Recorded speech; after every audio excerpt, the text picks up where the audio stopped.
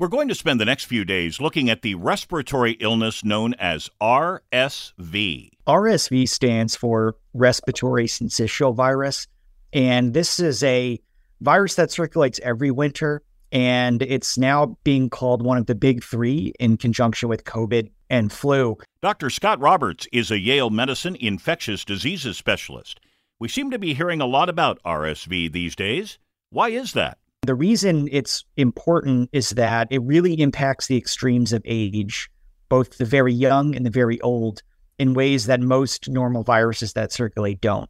In the coming days, we'll look at just how dangerous RSV can be, especially for the very young and the very old. And we'll look at a new RSV vaccine, who should take it, and who probably doesn't need it. That and more in the days ahead.